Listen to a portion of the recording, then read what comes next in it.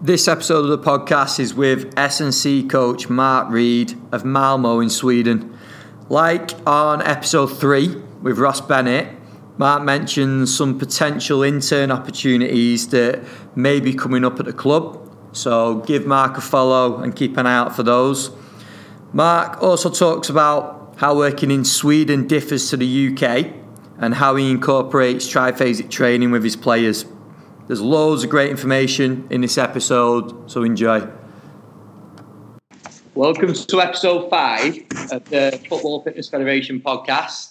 Today I'm joined by Mark Reed. So Mark has been very kind in taking up some of his time to speak to us today. Similar to the last podcast, Mark puts out some great stuff on social media, so he's someone that I've followed his work for a while and seen what he's doing over in Sweden. It's something we're going to talk about today. So I was really keen when we started the podcast to get him on. So thanks a lot for coming on, Mark. No, hi Ben, how's it going? Thank you for having me on. Hopefully I don't bore too many people to sleep, but hopefully someone will want to listen to what I've got to say, but we'll see. Yeah, I'm sure that's not going to be the case, mate. You know, you've got plenty to say. We'll just kick it off. Let's go into your background. And if people don't know what you're doing at the moment and where you are at the moment, let's go into that as well. Yeah, sure. I guess to start with, I have to say that I'm a Cornish boy from heart.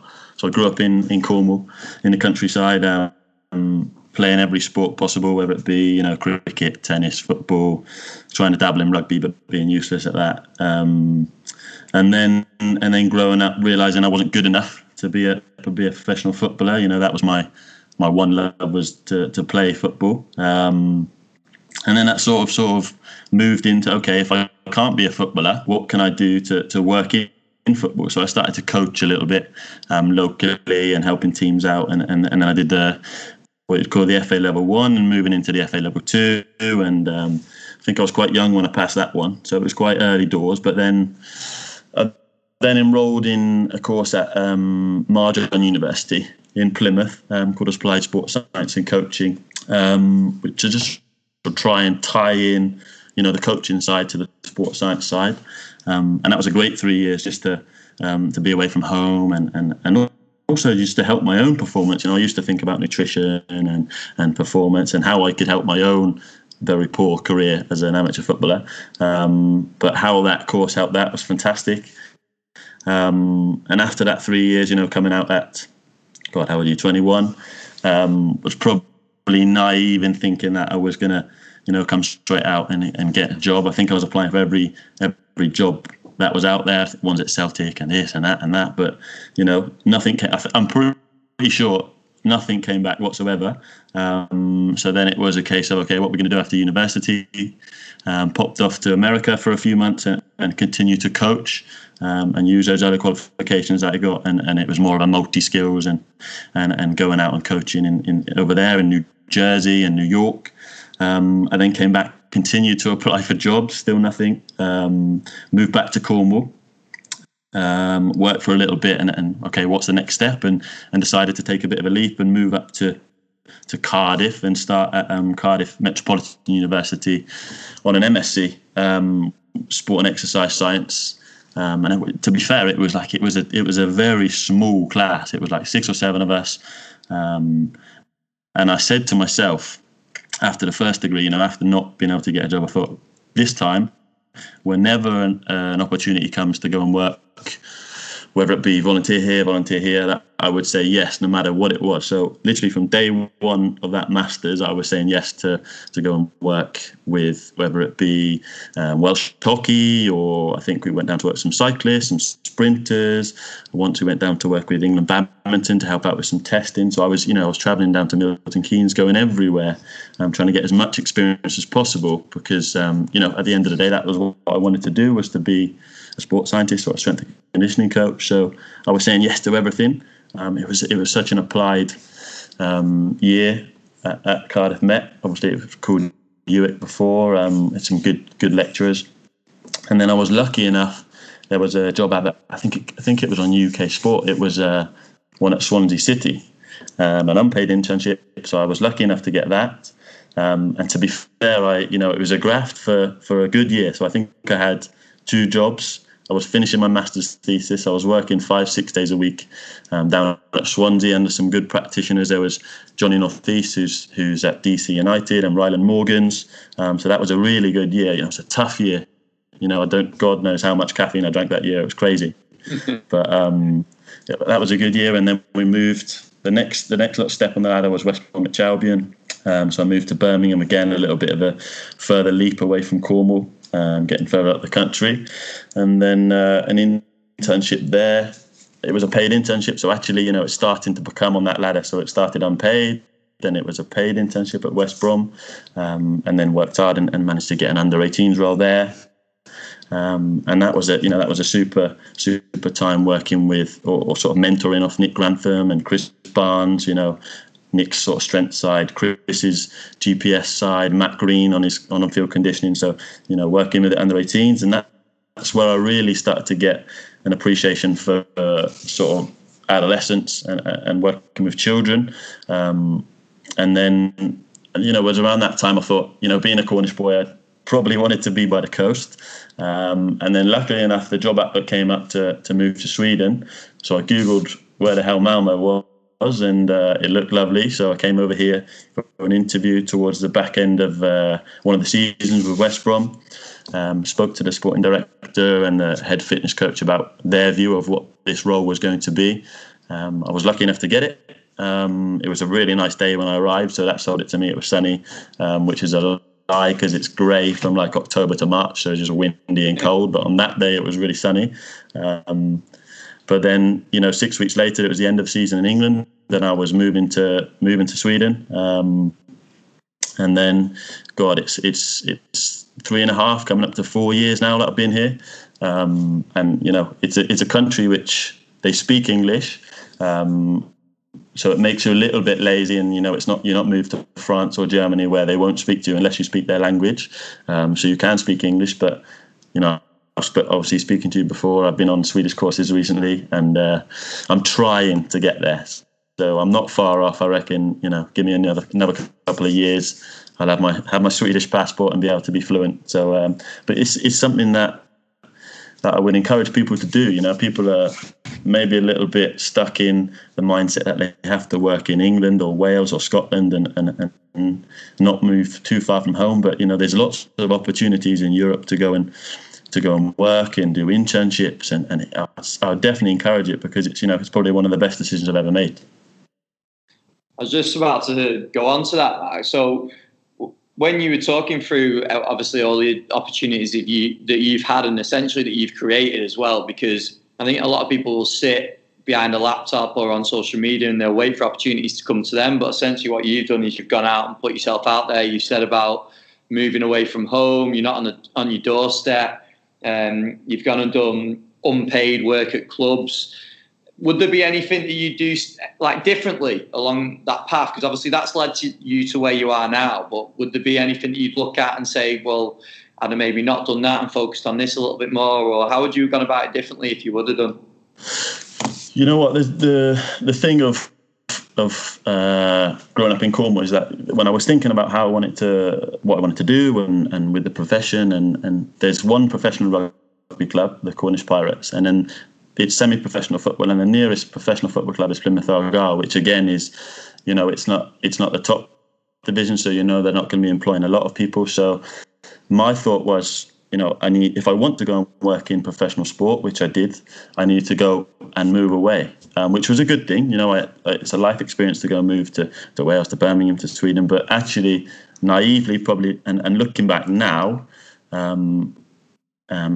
and speaking to people in the industry about and how it's developed, is I should have probably taken way more opportunities in Cornwall with semi-professional teams. There's obviously a huge surfing culture in Cornwall, and actually I've got a few friends who work down there now and doing a great job working with that demographic, and I probably missed that, thinking, okay, I need to go and just work in professional sport. And probably a lot of people think that when they come out of university, instead of thinking, what can I do? There's kids everywhere. There's schools that you can go and work with. There's surf academies here, rugby teams here, semi-professional football teams that are on the verge of maybe going professional. And that was something that I probably missed out on, that really getting your hands dirty and going in there and with no equipment, no facilities, and trying to develop what you can. So that's something that I would have definitely gone back and done. What sort of skills as a coach do you think you developed? Because you said about, obviously you've worked in football at a number of clubs, but you've worked in different sports as well with different athletes of different ages. So what skills do you think you've developed as a coach from doing that? I think it's really interesting working with, having worked in football now for a good chunk, you learn to work. Okay, you work one-on-one. You work with rehabs. You work with one-on-one individual sessions. But really, it's a team-based. You're working with 18 to 25 people all the time. You're working with coaches. So the good thing about going to university in Cardiff, when we had that experience or the opportunity to go and work with other sports, etc., was that ability to go and work with sports that were like quantifiable. Whether it be cycling or sprinters. To see that side of it, because I was probably, even before I worked in football, was still being a football coach back then, was blinded to, okay, you've got all these people at once. So how can that experience of working with those individual sports, maybe I need to change the way I coach, maybe I need to change the way I speak to the technical and tactical coaches of that individual sport. So that's something that I think you also probably miss in football. So again, going back to if you get an experience to go and work with individual sports, whether it be sprinting or even tennis or golf or those things where you get quality one-on-one time, it is a total different thing than working with a team. So I just encourage that. If there's an opportunity to go and do that, it's fantastic. And you've obviously mentioned that you're over in Sweden now. So what are the biggest differences between here and there? What would you say is the biggest differences? The country itself is fantastic, actually, because it's I've got friends that come over and obviously visit, and family, and they love coming back now. So the first time they were a bit skeptical about it's Sweden, I'd rather go on holiday here, and also when people come here now that like fitness and like the gym and like football, the country is mad for sport. So it's a health-driven country. There's literally gyms everywhere. The amount of gyms in Malmo itself is crazy. It's off the scale. And if you go into the shops, everything is driven towards some form of health. You've got whole aisles. If you can imagine, we obviously don't have like Tesco and Asda over here, but if you can imagine you have a whole row of literally just protein bars, health products, amino drinks. Everything is driven towards some form of health, rather than just, okay, you go into a shop and you buy a Mars bar or a Snickers. Like, you could go into any shop and there's some sort of a healthy alternative to a snack, so it's from that side of it, the country is so different. Another thing is the school system. I don't know about you, but me coming from where I come, I think when we were secondary school, we did football, we did rugby, we might have done tennis in the summer, we did cricket, and I think athletics. So you're looking at 5 sports all year round. And here, the school system is set up so there is so many sports that certainly our boys learn, and obviously the rest of the class learn. You're looking at, it could be ice hockey, it could be floorball, you've obviously got football, women's football, gymnastics, boxing, taekwondo. There's so many sports over here which are a similar level. If you look at the UK, you've got football as the number one, you've got 1 or 2 underneath that, and then there's a big drop off with the sports underneath that. But up here, or over here, there's a collection of sports which are very, very close and pushing each other. Ice hockey is the professional level is very high. Floorball, handball, women's football. We've got one of the biggest women's football team here in Malmo as well. They're not called Malmo; they're called a different name, but they're in the Champions League. So it's crazy. Like, the number of sports over here is and it is huge. And what that does for me, it's lucky in that when I get players in at the age of, which is the age that I get them first is 14, and they've already been immersed in that gross athleticism because they're in school and they're learning all these different skills, and it makes my job a little bit easier. That they can probably move a little bit better than maybe we would in England, because of that limited sport, So it's really interesting to see the difference. So with your current role at the moment, what is your official title? Is it academy? It is academy. The role, again, because it's probably the profession isn't really that far over here, so it doesn't really translate actually. So they call it like a physical trainer or but really, it's an academy conditioning coach. But yeah, it doesn't really translate. It's a strange one. There's universities over here which are there's a couple of good ones further up, 2 or 3 hours away, and one good in Stockholm. But with regards to, obviously in the UK, you've got a huge number of universities now which are putting very good degrees together, very good masters together. St Mary's, Hartbury, UWIC, Marjon, and Edinburgh. The list goes on and on and on. But over here, there's maybe 1 or 2 which are putting out applied practitioners. So with regards to the profession, it's not really a profession. So it's hard to really say, okay, I'm coming out as a lawyer, I'm coming out as this, because it's not really a profession yet. Certainly in the academy role, which I'm in, there are first team fitness coaches or conditioning coaches, but with the youth team, it's quite rare. So I'm pretty lucky in that respect. So what does your day look like then, Matt? Who would you end up working with, and how would your day run? It's varied, which is fantastic. So you're always on your toes. You'll have to come and visit, but we've got a stadium. It's around about 21,000, and in that stadium there is a school built into the stadium. Or a college.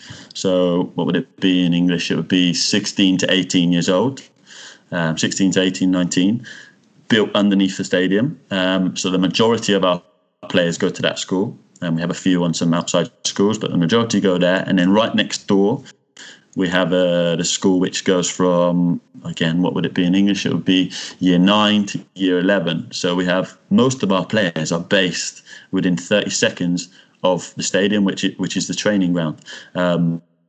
So what they do, the players will come to the football school, and instead of having, for example, a PE lesson with one of the teachers once a week, twice a week, it will be that it's with a Malmo FF coach. So that's fantastic in that we get control of them when they're in school as well.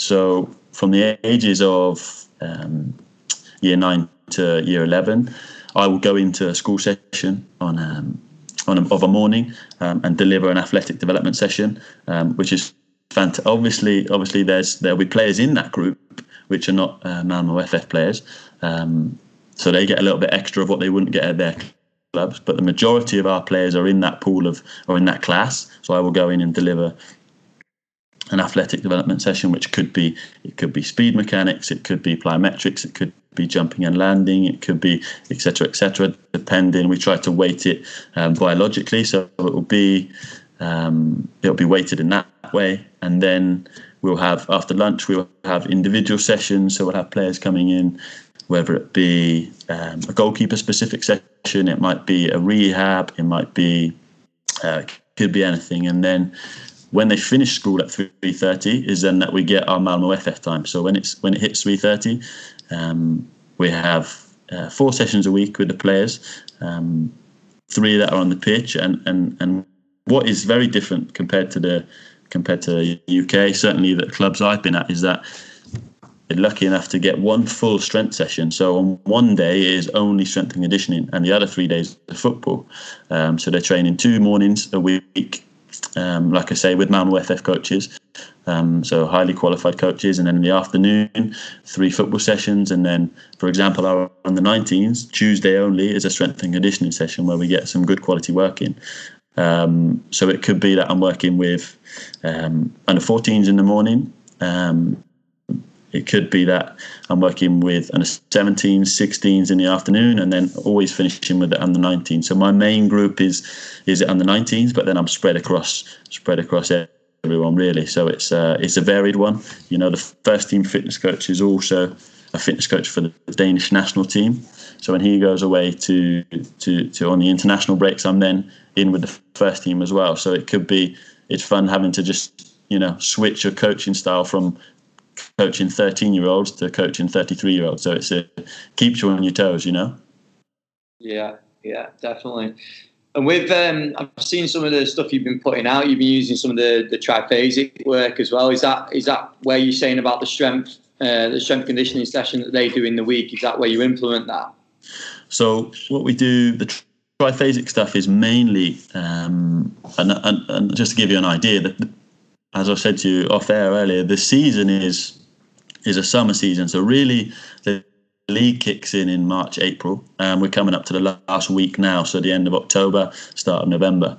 So that time after Christmas, from January to April, March, you have a huge chunk compared to England, where you might get 5-6 weeks, even shorter where the World Cup is. Over here, you get a good 2 or 3 months to really get some time with the players. And what we did, we were lucky enough to bump into one of the co-authors of triphasic training, Ben Peterson, at a conference actually over here in Sweden. So we went over and spoke to him and asked if he had heard of it being used in football, or soccer as he called it. And he was unaware of that. So we racked his brains for a little bit, and we talked about how we could use it with our boys. And ever since, so for 3 years, we've been using triphasic training in our pre-season. For those 2 or 3 months, we'll use it. And it's fantastic also in the fact that when we break it down into eccentric, isometric, and concentric, we're able to screen the players at the same time, especially with our academy boys, in that we have physiotherapists which are only part-time. So the ability to then be able to screen them in the gym, myself, when we slow the movements down, whether it be a squat and a hinge that we're working on the triphasic program with, that we can get a real understanding of how the player moves and where we need to work. So predominantly we use it in pre-season. Any long-term rehabs, we tend to stick them on triphasic training. And for me, it's one of the most underutilized tools out there. I think it's fantastic that you really get into the nitty-gritty of the move, and it just gives you a fantastic screening as well, like I said.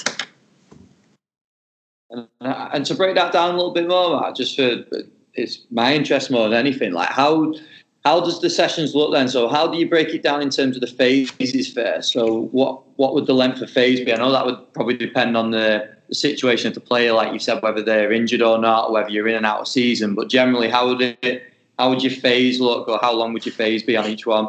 Yeah. What we tend to do, I'll give you an outline of the more of the pre-season one, is that when they first come back in, it's normally the second week of January. We'll have a little day of testing, just to get an understanding of what they're coming back like, or if we've got any new players. And then the first 2 weeks of the strength program is built in two eccentric phases, 2 eccentric days rather, 2 isometric days, and 2 concentric days. So we have 6 sessions. Just to dose them a little bit, not to go too crazy on the eccentric early on, just to give them a little bit of an understanding of what we expect, the duration, the tempo of the lift, and then we'll give them a little bit of a down week in the middle. Then after those 6 sessions, we will then go back after and really break down the eccentric, and then we'll break down the isometric and then the concentric into longer durations. So it might be that we're working on eccentric then for 2 weeks, 2 to 3 weeks, before we move on to isometric for 2 to 3 weeks, rather than just 2 sessions of each. So instead of just dropping a little, the analogy of if a tap is just turned on, and we're just dropping a little bit of water of eccentric in at the start, just to get their bodies used to it. Once we've had that initial block, just to get their bodies used to it, we have a break, and then we really go after it for 2 weeks. And it might be that we're working on, the last season we had squat, hinge, a pull-up, and we actually went for a bench press as well. So we had a push, pull, squat and a hinge, and eccentric was a 6-second down. Everything was buddied up, so you'd work with the player. And then we went to the isometric, was predominantly a hold at the bottom of the movement, for example, a squat, a 5-second hold at the bottom. And then we've played a little bit with how we do the concentric. We've looked at an oscillatory focus in the last season, and we'll probably go back to more of just a concentric phase of the lift next season. But we really break it down into those 2 or 3 week blocks, and it gives us a really good quality going into the season, especially from an injury prevention perspective. We're lucky enough not to have, from the whole academy overall, we've had, I think it is two ACL injuries in 3 or 4 years from the whole academy, and that has predominantly been in congested tournaments. The type of tournaments where the boys are playing 3 games in a day, and apart from that, we've done very well. So a limited soft tissue and limited knee injuries. So it's proved really well, and the coaches buy it, and the players really like knowing to come in, what they're doing. Okay, we're on an eccentric day today, and they just crack on. So it's creating an environment where they enjoy it. They can compete against each other, so the scores will go up. We'll try and link it positionally as well. Okay, he's doing this, he's doing that. Can I try and beat him? So we try and make it a bit competitive as well. Great, awesome. So what did the programme look like when you first arrived there, Mark? Because obviously these are things that I'm guessing that you brought in and introduced to the players, but it's just a guess, but I'm guessing it wasn't like that when you arrived there. So what did it look like when you did arrive? It was, like I've said, like the outlook of strength and conditioning for academy over here it's not there. So it's getting there. I've spoke to a few people who work at different clubs, and they're maybe 50%. For example, part-time. So I was lucky enough to get one of the full-time ones. So it's been great to be able to really get your teeth into it and have a look, get a needs analysis, and build it from scratch. But what the boy for example, our boys originally, we have some members of staff with the first team, the massage therapists and some of the physiotherapists had an understanding of what they wanted the players to be coming through like. So they were possibly running a session or 2, maybe once or twice a month, and obviously because their jobs was maybe with the first team exam, so there was no real focus on the academy. So for me, it was coming in and just standing back for the first couple of weeks and seeing what was being done, what could be implemented, time-wise, facilities, what equipment did we need. We've got a fairly good gym here, which we've really, really advanced over the last 2 years. We've knocked some walls down. We've got some more squat racks. We've got a prowler. We've got an AstroTurf now. So we've really tried to push it forward and try to push the limits and become we're hoping to become one of the best in Scandinavia as a department. But before it was really minimal strength and conditioning. Certainly nothing on the pitch from a rehab perspective. Maybe 1-2 strength sessions a month tops, and obviously that was probably the 19s and 17s as well. So my opinion was, to make my job easier now, we need to start the players earlier. So when I now work with the players we have a strength pathway in place from the age of 14, under 14s, all the way up into the under 19s, so that when they come to me at the under 19s, that they're proficient at almost everything. You obviously get a few players who are, the stragglers, and they're struggling a little bit, whether it be they're going through their peak height velocity, or you've had a player come in late to the program and they're a little bit behind. But 75 to 80% of the players coming through now, when they get to the under 19 stage, you can have a little bit more of a play and with different training methods. And then if they are lucky enough to get to the first team, then again, the first team fitness coach hasn't got too much work to do in that. They're very good movers by the time they get to him. So that was a key thing of the job role being sold to me, in that, unlike maybe the Premier League where it's very difficult, to get player into the first team. We're lucky in that there's a big chance that a player could make it as a scholar into our first team, and then if they flourish, then they might leave and go elsewhere in Europe. But there's a big chance that they could get into our first team. So I think we have 6 or 7 scholars now who've gone up, and we're proud that they're decent movers, and the first team can almost there we go. It's a package. You do what you want with them. We're happy that we've developed them well enough, and off you go. So no, it's good. It's very good. So what would you? Because you've obviously had a lot of buy-in from both players and coaches there to be able to implement that and put your stamp on the program and get the trust as well from both players and coaches. So what would your advice, Mark, to be to a coach that is going into a club probably like you did?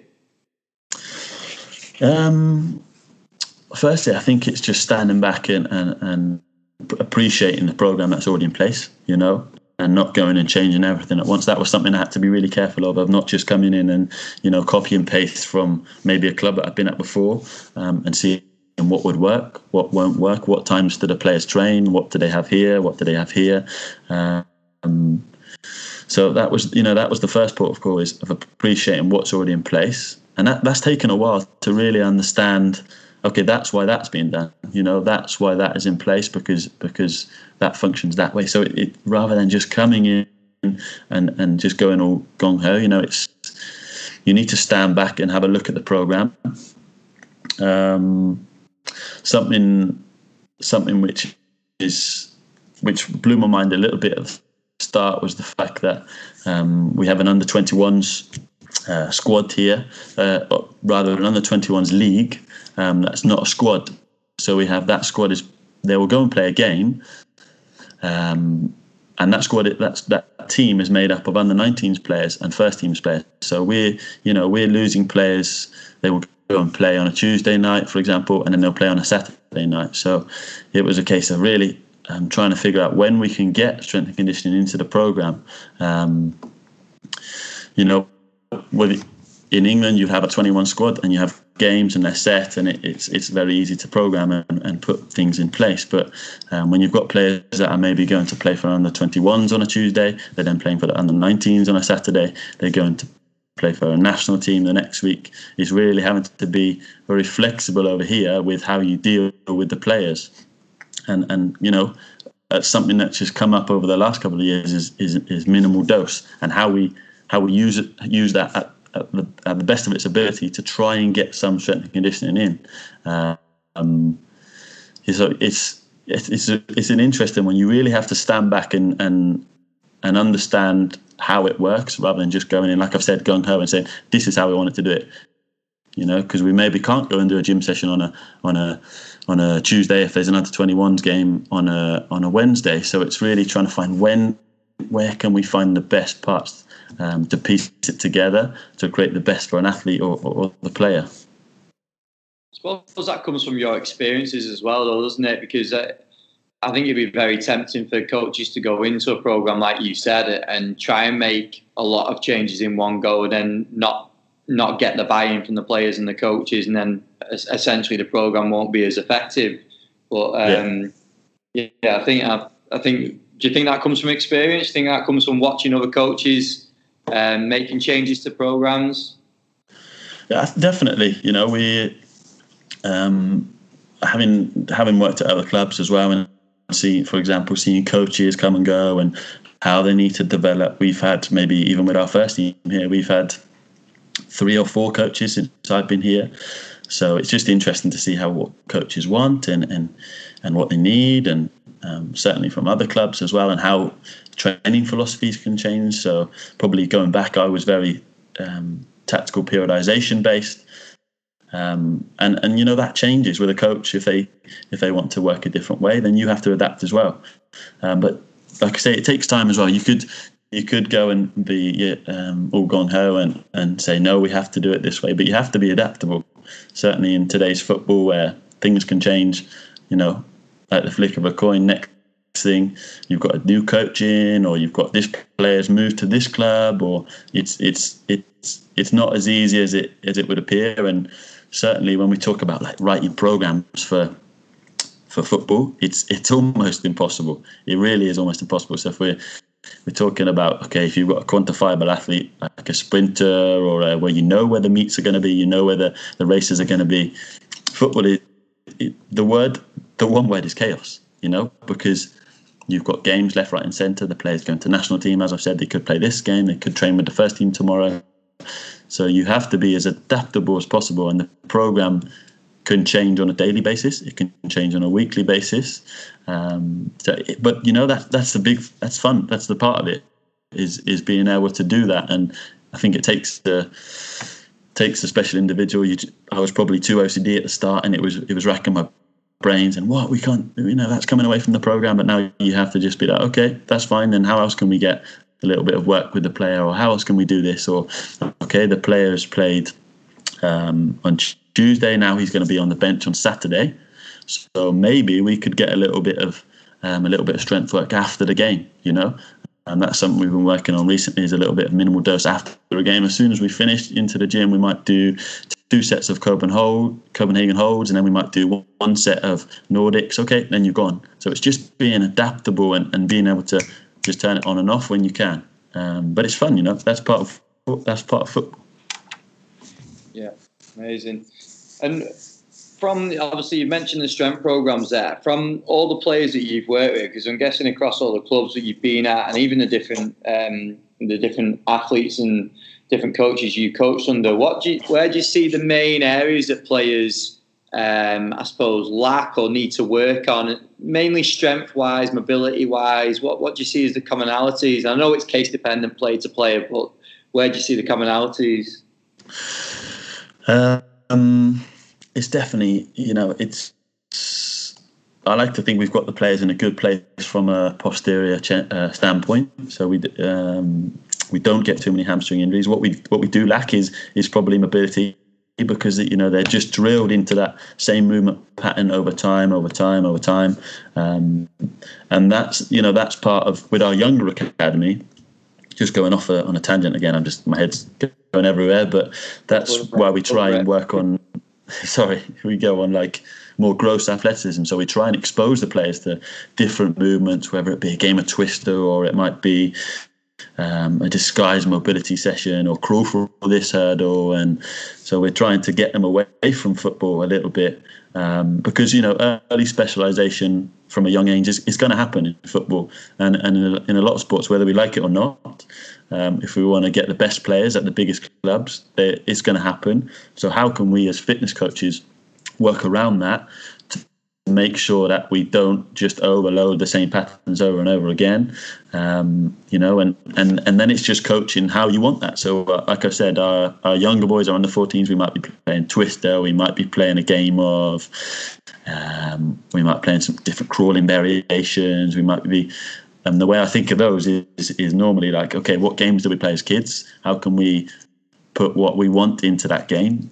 So it's fun and it's just disguised, where our under 19s might be doing a little bit more structured work. They know they're close to being a professional footballer now, and it's more structured. But the main thing is, like I say, regressing a little bit now, is probably mobility, and how we try and really hone in on that in our under 19s group is that we try and bucket the players in some regards, in that we'll have the group in 3 buckets. Something I picked up from James Baker, strength and conditioning coach. I think he's out in Qatar or Dubai somewhere now, but he just chatting with him about bucket groups and how to work with sort of 15 to 20 to 25 players, and the best thing that could come to mind was this bucket group idea. So what we do with our under 19s is we'll have a third of the group, for example, working on a little bit of mass development. We tend to push our players up quite young, so we'd have a few smaller players, and they'll be in a mass development group, so maybe slightly higher reps. For example, we might have an advanced strength group, and we might, they're quite strong, they can move, they're flexible, mobile, and they can move very well and lift some decent weights, so they might be more contrast. We might be doing some French contrast with those players, and then the ones that are really struggling with the mobility aspect, we'll be in a mobility group whereby if we're doing squats or hinges, as soon as they have finished that particular exercise, they're straight into a mobility exercise. So we try and individualize it a little bit, and like I said, that is the key that I think we lose. That is the most with a footballer, is definitely a little bit of mobility, just because that drilled pattern over time and time again. So, but yeah, I regress. That's how we try and deal with it. Certainly with our under-19s, is we bucket it. And if there's anyone who's struggling really with mobility, whether it be dorsiflexion or hips, or it could be lumbar-spinothoracic spine, then we just try and, as soon as they're in the strength program, everything is supersetted with mobility exercises in and out, and we just try and work over that as the years go on. So yeah, that's what I would say about that one. Yeah, that's a great way for coaches to manage the individual in the team environment as well. It's a great example of how you guys are doing it and how other clubs could easily do that as well. Yeah, it seems to work quite nicely. It's and the players take ownership of it. It could be a challenging exercise from a mobility standpoint. It could be a crawling exercise or a rack walk. But once they know, okay, this is why you're in that group, you are strong, but you're lacking here mobility-wise. They know that, and they need to work on it. So it's good. It's very good. Brilliant. Well, Mark, I'm not going to keep you any longer because I know I'm taking up loads of your day. So I really appreciate you taking the time out and giving us all the insight that you've gone into today. So thanks a lot for that. Oh, no problem at all. Is there anywhere that Sorry, mate. Is there anywhere the guys can get in touch with you if you've got any questions about anything? Of course. I think I want to say that I'm probably starting to go away from Twitter a little bit now, actually. I don't know why that is, but I think I'm going more towards the video side of it and Instagram. I think I'm Coach Mark _ R. I think probably the same one on Twitter. Actually, you'll have to put it up.